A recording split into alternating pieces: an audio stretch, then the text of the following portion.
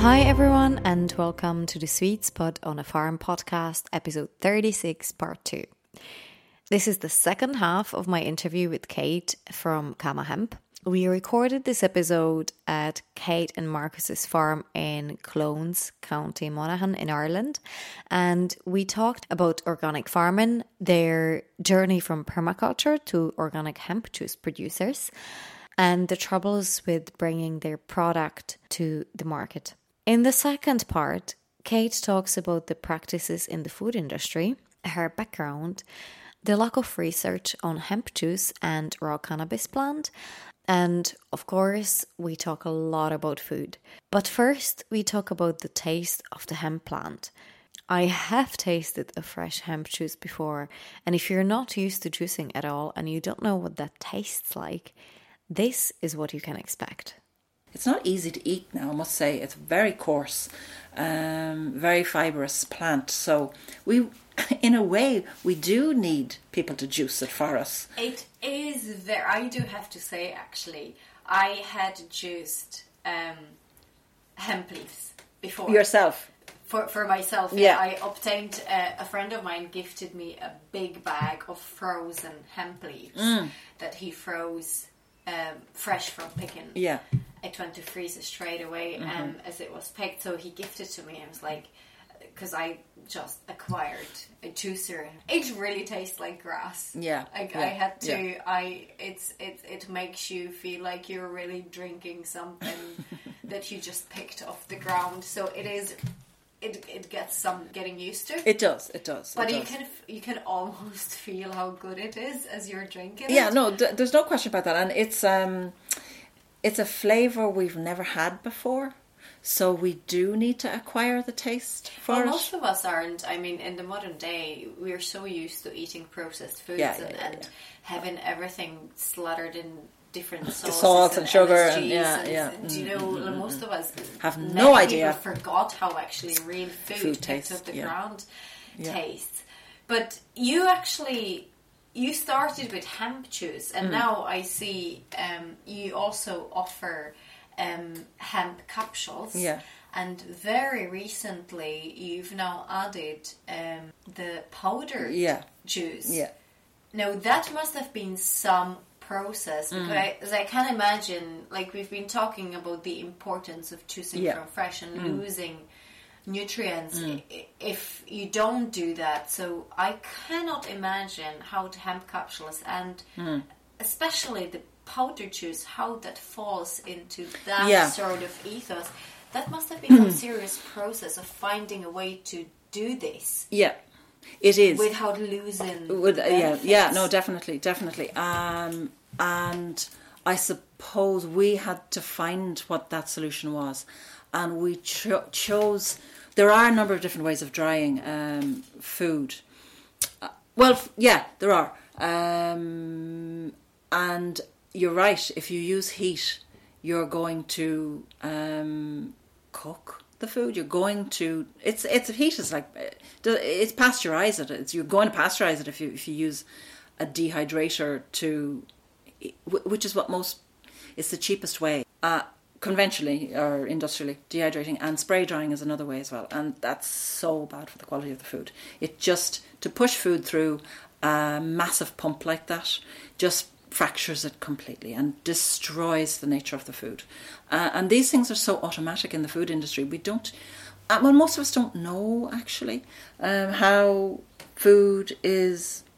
My kids always used to look at those YouTube clips of how they put sausages into sausage casing and how they make sweeties, and you kind of go, oh my god, that's horrific, and it was a real mind opener, expose, let's say, of it is an expose of how some of the industrial food is produced. Yes, and so we were looking at dehydrating, because I know about dehydrating. I have dehydrators here, and yes. Anything above 40 degrees and you're cooking the food. So it's like, that's too slow. It's not going to work.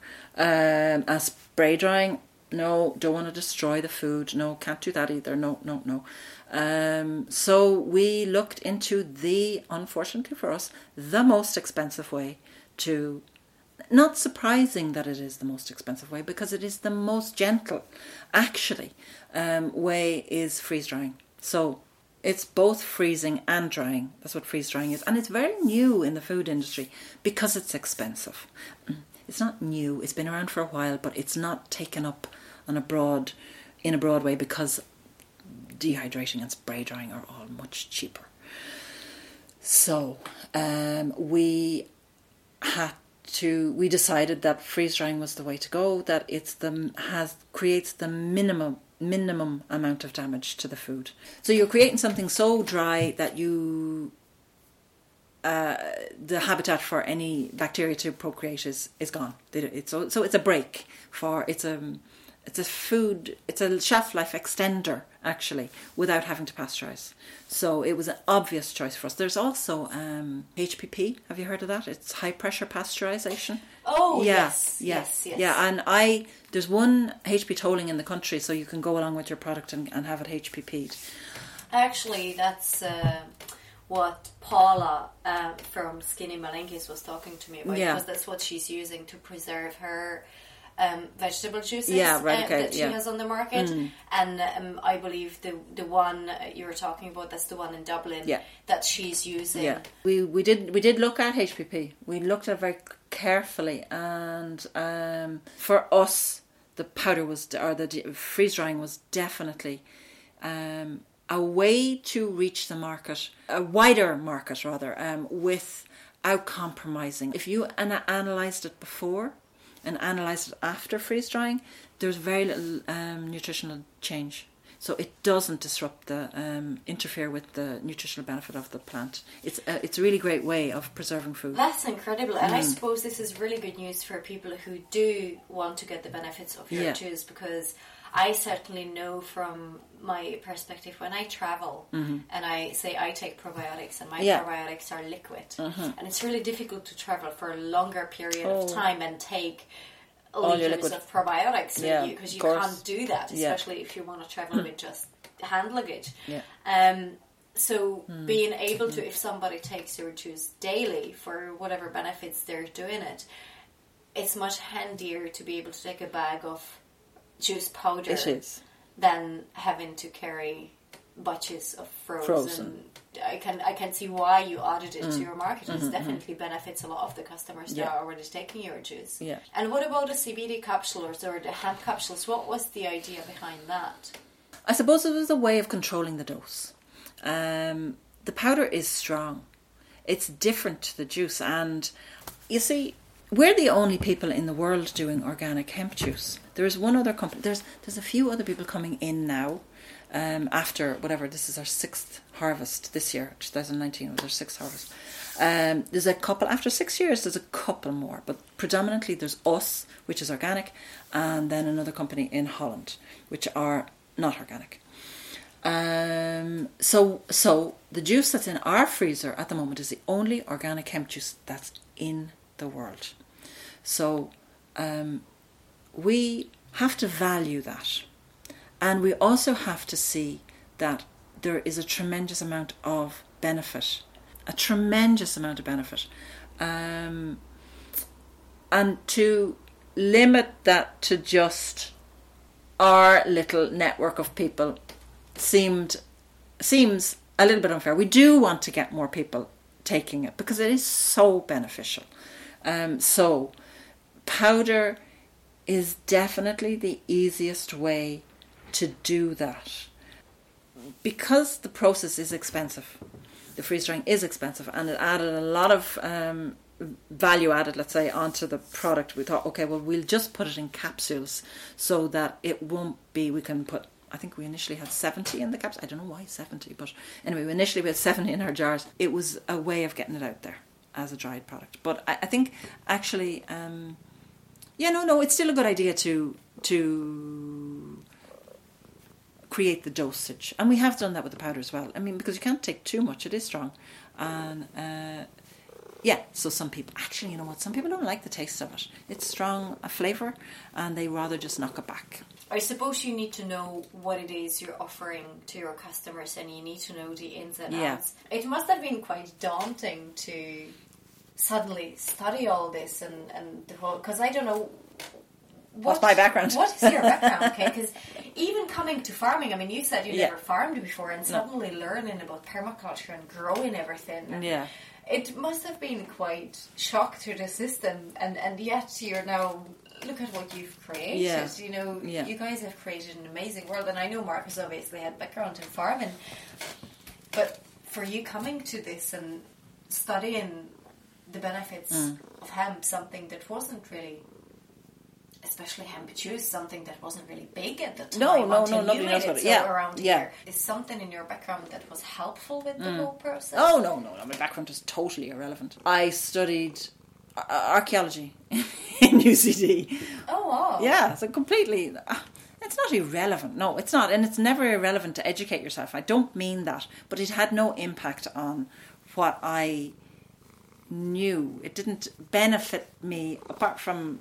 Actually, I was a practical person. I am a practical person. So there's a huge amount of knowledge that you don't even realise after whatever 10 or 15, 20 years of growing your own food. There's an innate knowledge there that actually goes beyond sowing and planting. You know what's good for you. And you know what's good for your family. So there's... I mean, I'm not saying you know everything or I knew everything or know everything. I don't mean that. But there's a confidence there in my own ability to provide for my family, to provide food for my family. So you can transpose that confidence onto my ability to create a food for anyone, actually. I would be very confident about that I can do this. But... really fundamental to that is, to the knowledge that we have, is our desire to educate ourselves, actually, and to never stop. There is an awful lot of scientific evidence out there about cannabis, about the health benefits of cannabis. And that's great, but you're right, there is no information out there about hemp juice. None. Apart from William Courtney. I haven't seen I haven't seen any, there's no point in pretending there isn't, documents on the values of hemp juice. Never seen a written paper on the values of hemp juice, no, I must confess. And it's to be scientists out there, this is the area maybe you should be looking We're putting into. out the call, there's no question about it. The hemp industry, or the cannabis industry, so it comes back to, remember I said in America they grow horticulturally, so they have lovely clean lines and they plant out little plants. And after that then the plants are all dried. So there's no wet processing of the plant. And this is what's traditional in the cannabis industry. And when I say the cannabis industry, I'm talking very broadly about in the US, medical marijuana has been legal or recreational or whatever. Both actually the same. So it's the same process to create a medical marijuana product or a recreational marijuana product. You dry your marijuana plants. So that knowledge and information has been brought over and applied to the hemp industry. So that's what I mean. There's no wet processing. Everything is dried. That's what happens. That's how you create CBD, is by drying your plant material. So our process is wet. We don't dry. We do dry some, but for juice we don't dry. So the understanding that in the cannabis industry is that, have you heard of decarboxylation? No. Okay, that your THC or your CBD has to be decarboxylated. It's, for want of a better word, it's cooked, dried, heated. So the plant changes from its raw, so CBDA is the raw version of CBD. So it still has this acid tail attached to it. So it is a little bit more acidic in its raw form. the industry has propagated this idea. It's just happened. It's not bad. It's just the way it is. Has propagated the idea that you have to decarboxylate. You have to get rid of that the acid tail, in order to make CBD. In order to make the product, but that's not. In order to extract the oil, it has to be decarboxylated. But that's. One has come from the other because all the hemp is dried, or all the cannabis is dried. Decarboxylation has already happened. There's been no material available to the scientists to study other than dried hemp. They have had no exposure to fresh hemp products, because there's none on the market. So they were pushed, the scientists, the researchers were pushed into just looking at decarboxylated hemp, or CBD, or THC, whatever it was they were studying. They only had access to the decarboxylated version, not the fresh, raw version. So that's what's predominant. That's what's been studied, predominantly dried hemp, or dried processed CBD oil, or THC oil. You can't get oil out of the plant. It's very difficult to get oil out of the plant without drying it first. That's what you have to do. So there's a perception that the plant has to be decarboxylated in order to extract the benefits. But that's not actually true. And a decarboxylation happens in your body anyway. If you take something raw and eat it, it's going to decarboxylate in your body. And it's very wasteful to have that decarboxylation happen outside your body. Well, because it's going to happen inside. Why not have it happen inside? That would be really interesting to see some study to compare. I would love to see it, and definitely to put out the call, especially when we only know from experience. I mean, experience is very, very, very, very valuable. And we are definitely experiencing the opposite to what the cannabis industry is propagating. We are actually experiencing the opposite of that. That CBDA in its raw form is really valuable because it is water soluble, and that's really fundamental. Yeah, this is something I'd really like to see. A study that would compare that. That's really interesting. I suppose if there's anybody out there listening to this and knows of any study that has done that, comparing dried hemp or cannabis versus fresh hemp or cannabis, and what the impact of CBD and all the other cannabinoid compounds are to the human body, I'd really like to see a comparison of what it does, because that is definitely and an unbiased view. I mean, of course I'm biased. Of course I'm biased. There's no question about that. It needs to be a third party. Yeah. Definitely needs to be a third party. We can't do it. All we can do is gather information. We don't know about because there are so many compounds in hemp, and only few of them have been studied to date. I mean, there's now CBG is being studied, and that's been only the last couple of years. So there's definitely so much more that needs to be done with regards to studies and experiments to see what all these compounds are doing. But it's definitely an interesting point. I would like to ask you, with all this, you're obviously looking at what you guys are growing and how you've been eating, and you've been talking about juicing before you even were growing the hemp. I don't even need to ask you about your lifestyle and your diet, because I can see that you guys are growing your own food, you eat fresh. It's literally almost from ground to mouth, which is the way the human beings were designed to be. Unfortunately, we're so far removed from that. So I don't really need to ask you about what you eat and how you eat, because I can see it all around us. Yeah. But tell me this, apart from hemp, although I could allow hemp if that's your favourite thing, but do you have a favourite vegetable that you really, really like? Maybe in this particular season, because I guess you're a very seasonal person. Yeah, I love French beans. Oh my god, I love you for saying Do you? that because I am obsessed with French beans. I absolutely love them. They are so versatile. Completely. But even just that mouth thing of French beans. Do you sometimes like the squeakiness? I sometimes, do you know, I'm one of these Look, weird... I have them here. I know, I noticed that actually, and I'm one of these weird people that I kind of literally steam a big bunch of French beans. Yeah. And just eat Have them on their own. Right there with you. I love it. I know. My partner always looks at me like, what are you eating? That's my snack, and I'm just munching on French beans. Yeah. Oh yeah, I've been known to just have French beans for dinner. Oh my god, I love you for that. This is amazing. At least I'm not the only one. No, I love French beans and I love salad. Anything freshly, any leaf, I would call it. No, not any leaf, but lettuce is so boring.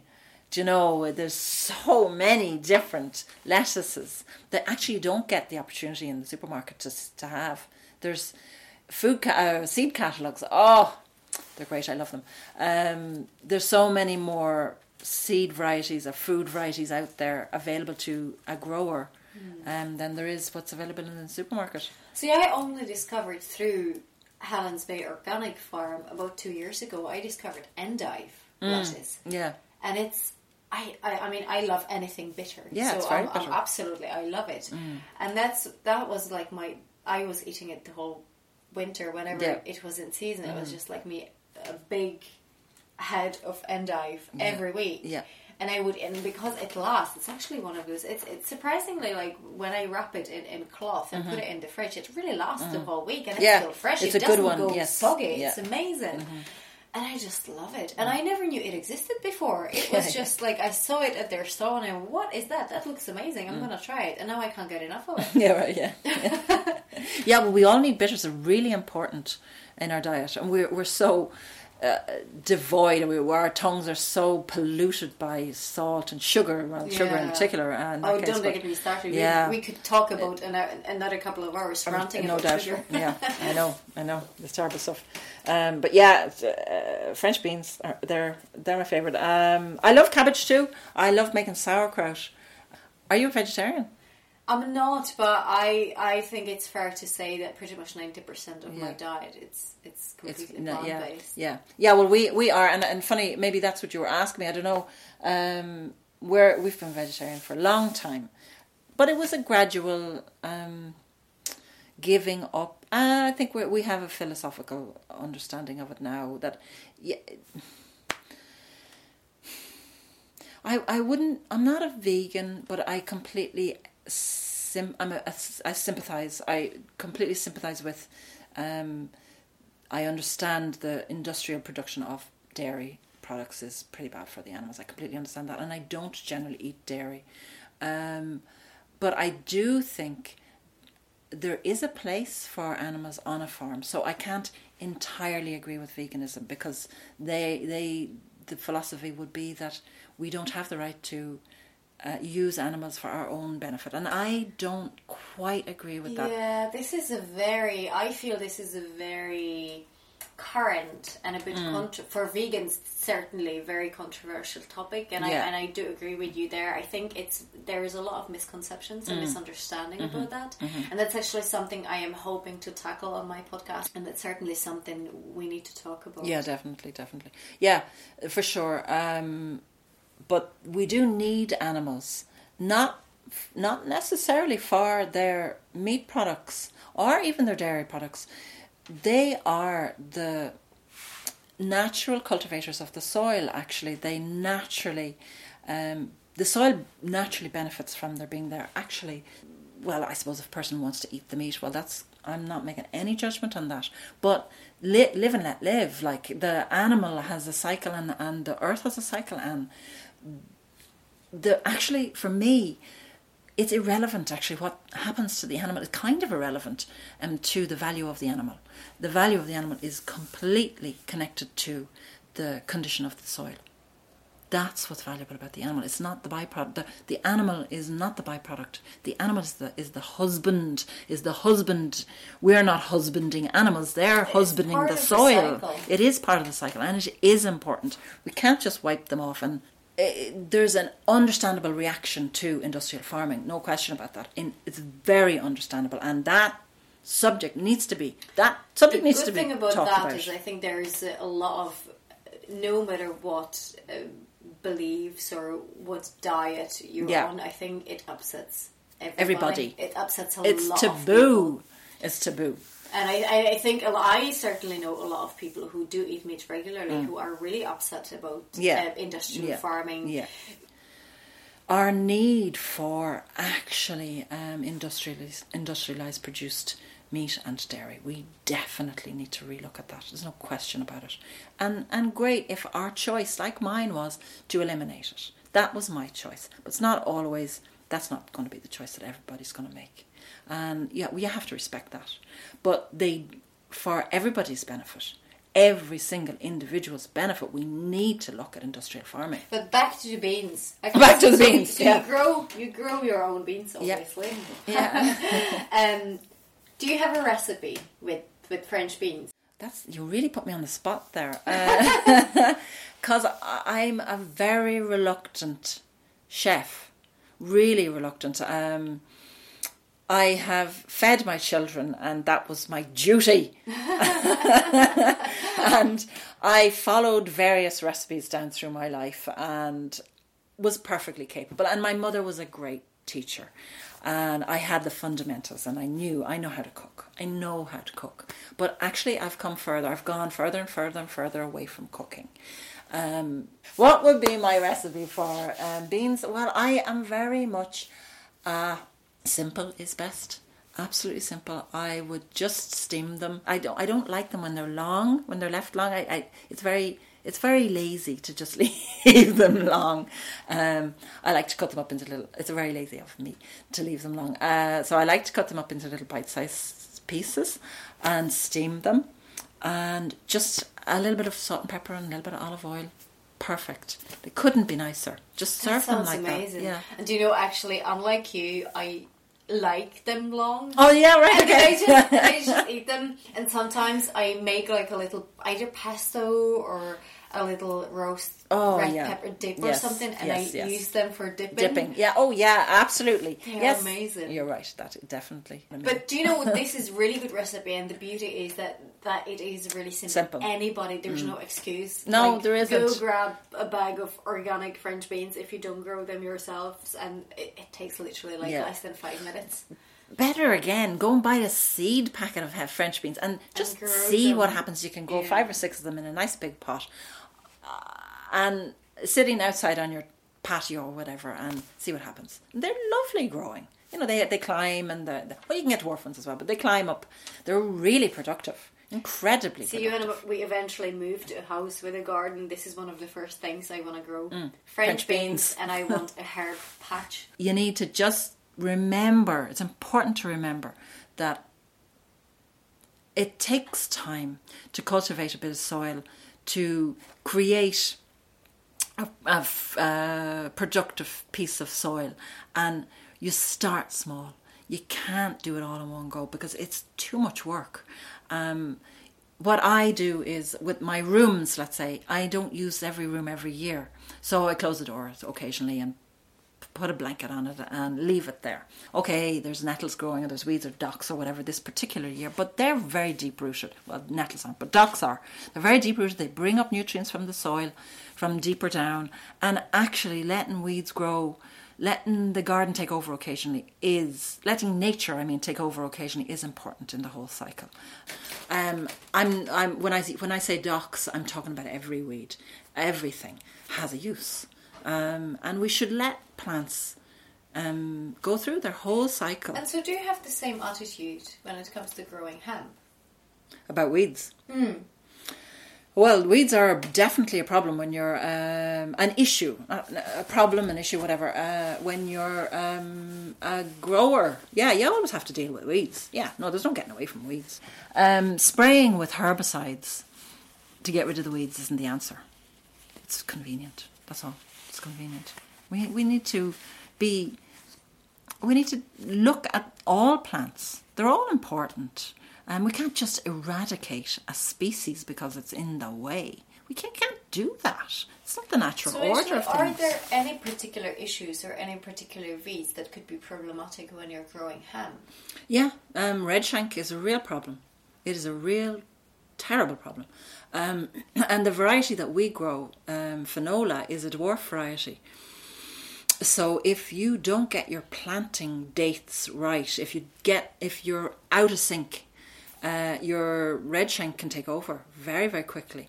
And because that's the beauty of the Irish weeds. They're unstoppable.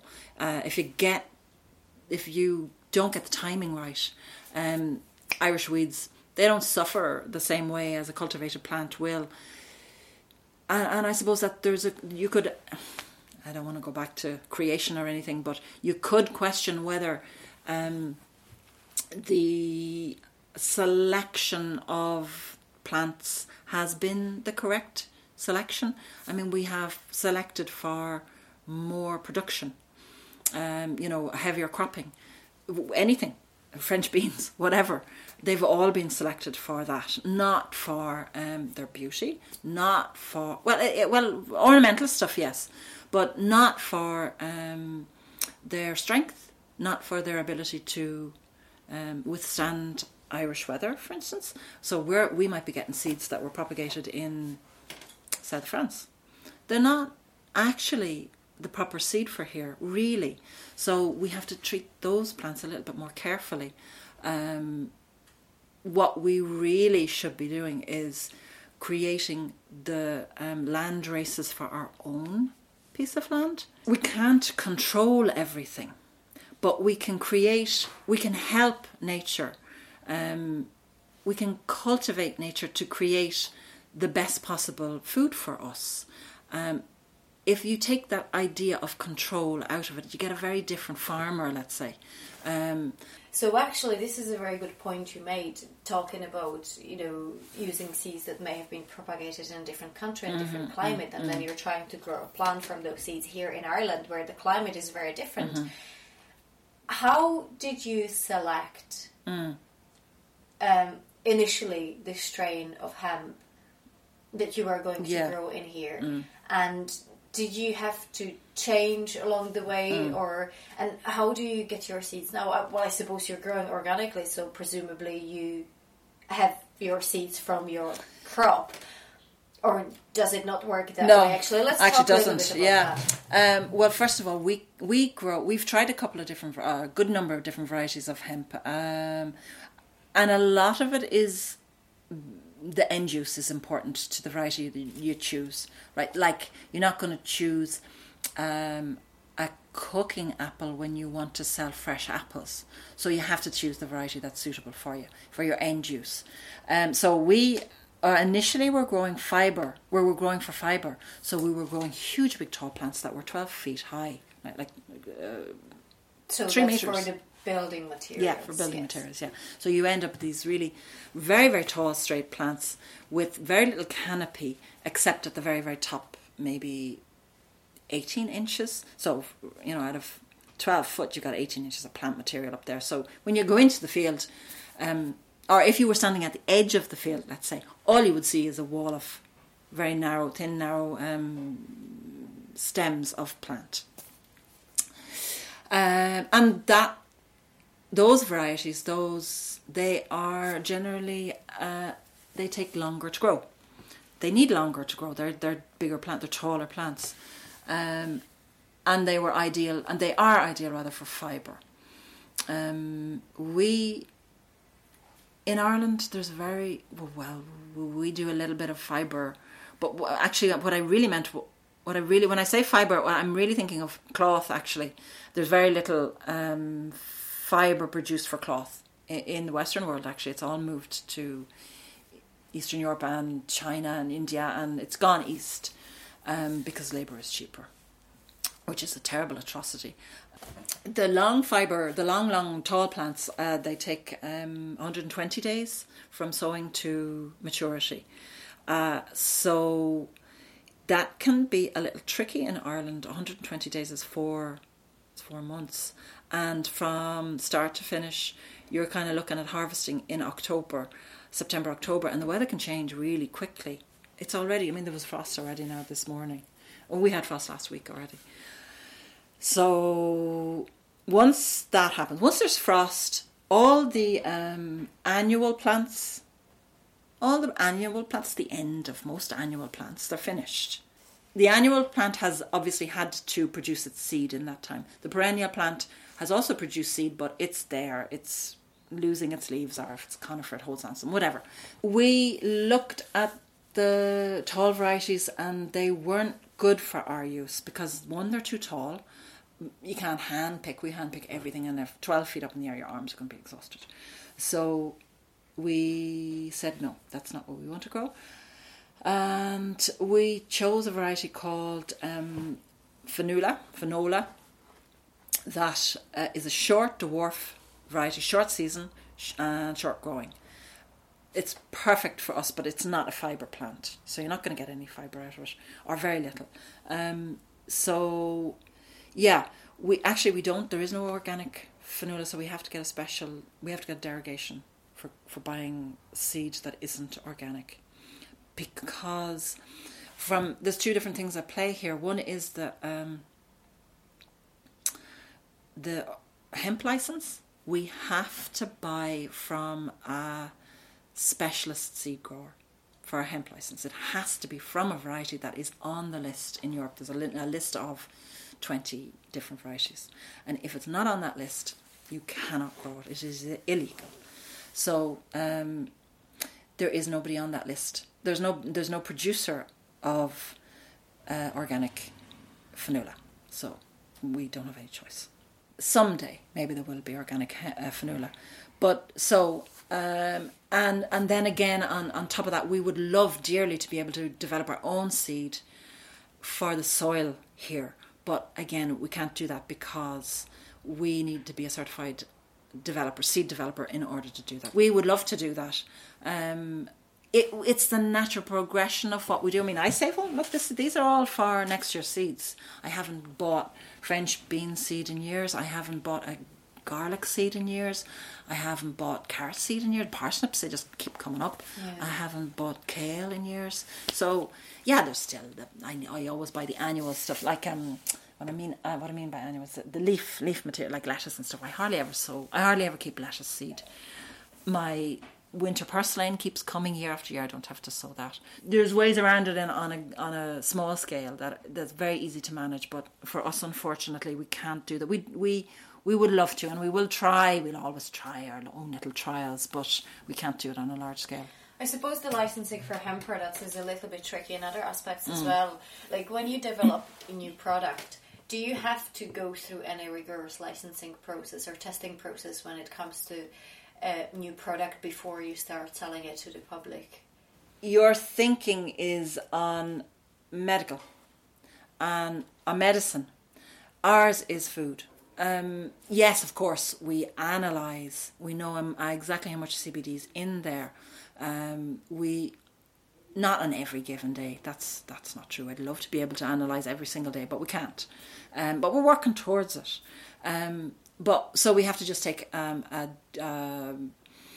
we have to just speak in general terms. That yes, of course, from the beginning of our harvest to the end of our harvest, the amount of CBD is going to be different. But that's also the case with an orange. I'm always talking about oranges.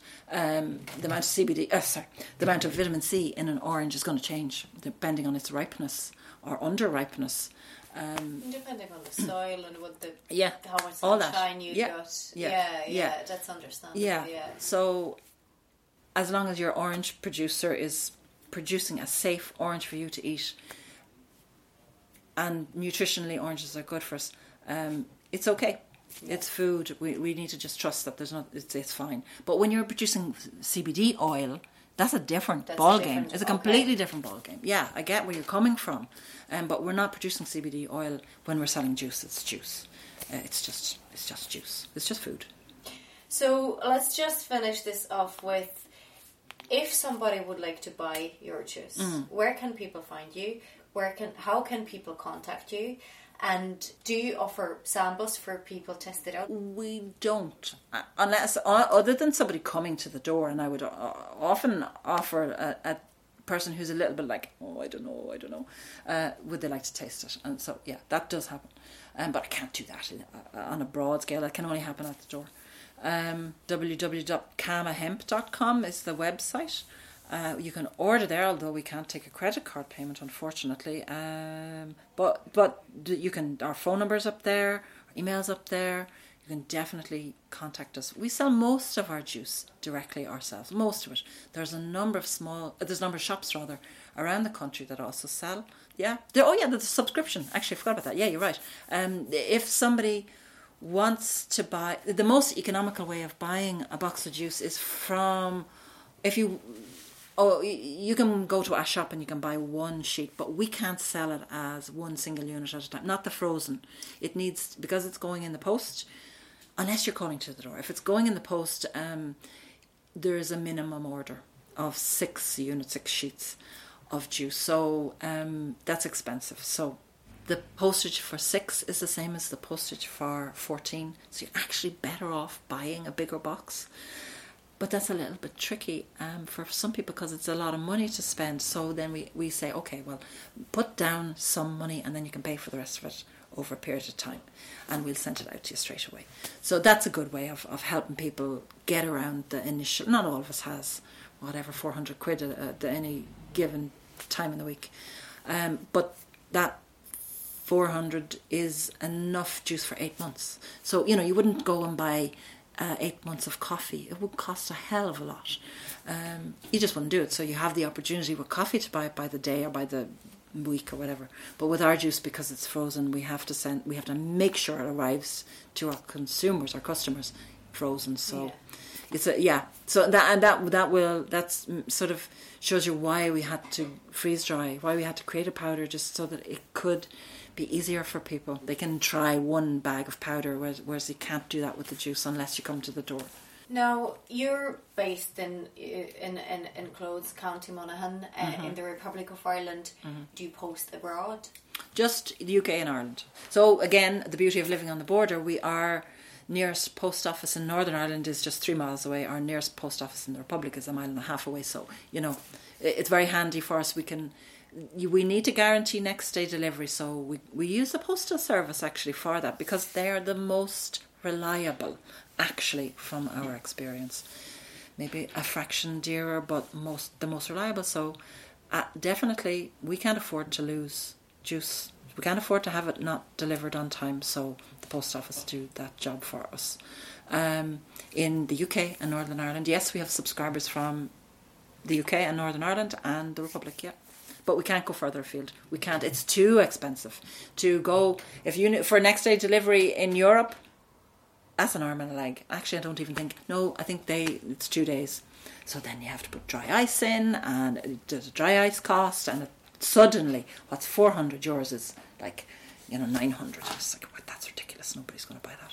So customers from UK, Northern Ireland and the Republic of Ireland, you can go on to www.kamahemp.com. Do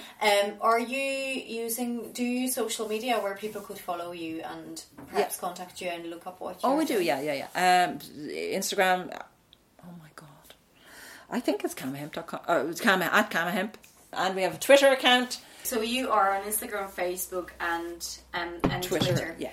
That's brilliant. And if anybody wanted to contact you on either of these social media platforms, or send you an email via your website, can they contact you with any questions regarding your juice or products? Absolutely can. We're delighted to answer anyone's question. Yeah, absolutely. We love answering questions. Brilliant. It's been a pleasure. Thank you. Yeah, thank you very much too for the opportunity. I really appreciate it. It's been great. Thank you. Yeah. We could have talked for much, much longer, because when it comes to benefits of a plant like hemp, there is so much to talk about. And I also wanted to find out more about hemp as a building material, but perhaps I can revisit Kama Hemp and have a chat with Marcus some other time. Otherwise, this podcast would run for another 2 or 3 episodes. If you'd like to know more about Kama Hemp juice, go to www.kamahemp.com, Kama hemp.com.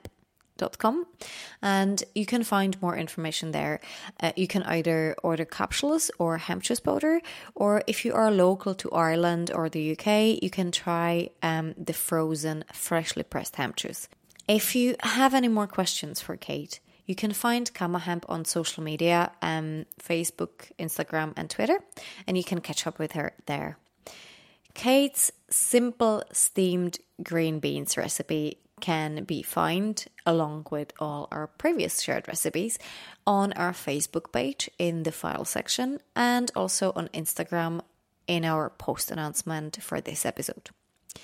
I really hope you enjoyed this podcast, and if you did, please leave us a comment on SoundCloud or social media, or even better, leave us a review and some feedback on iTunes.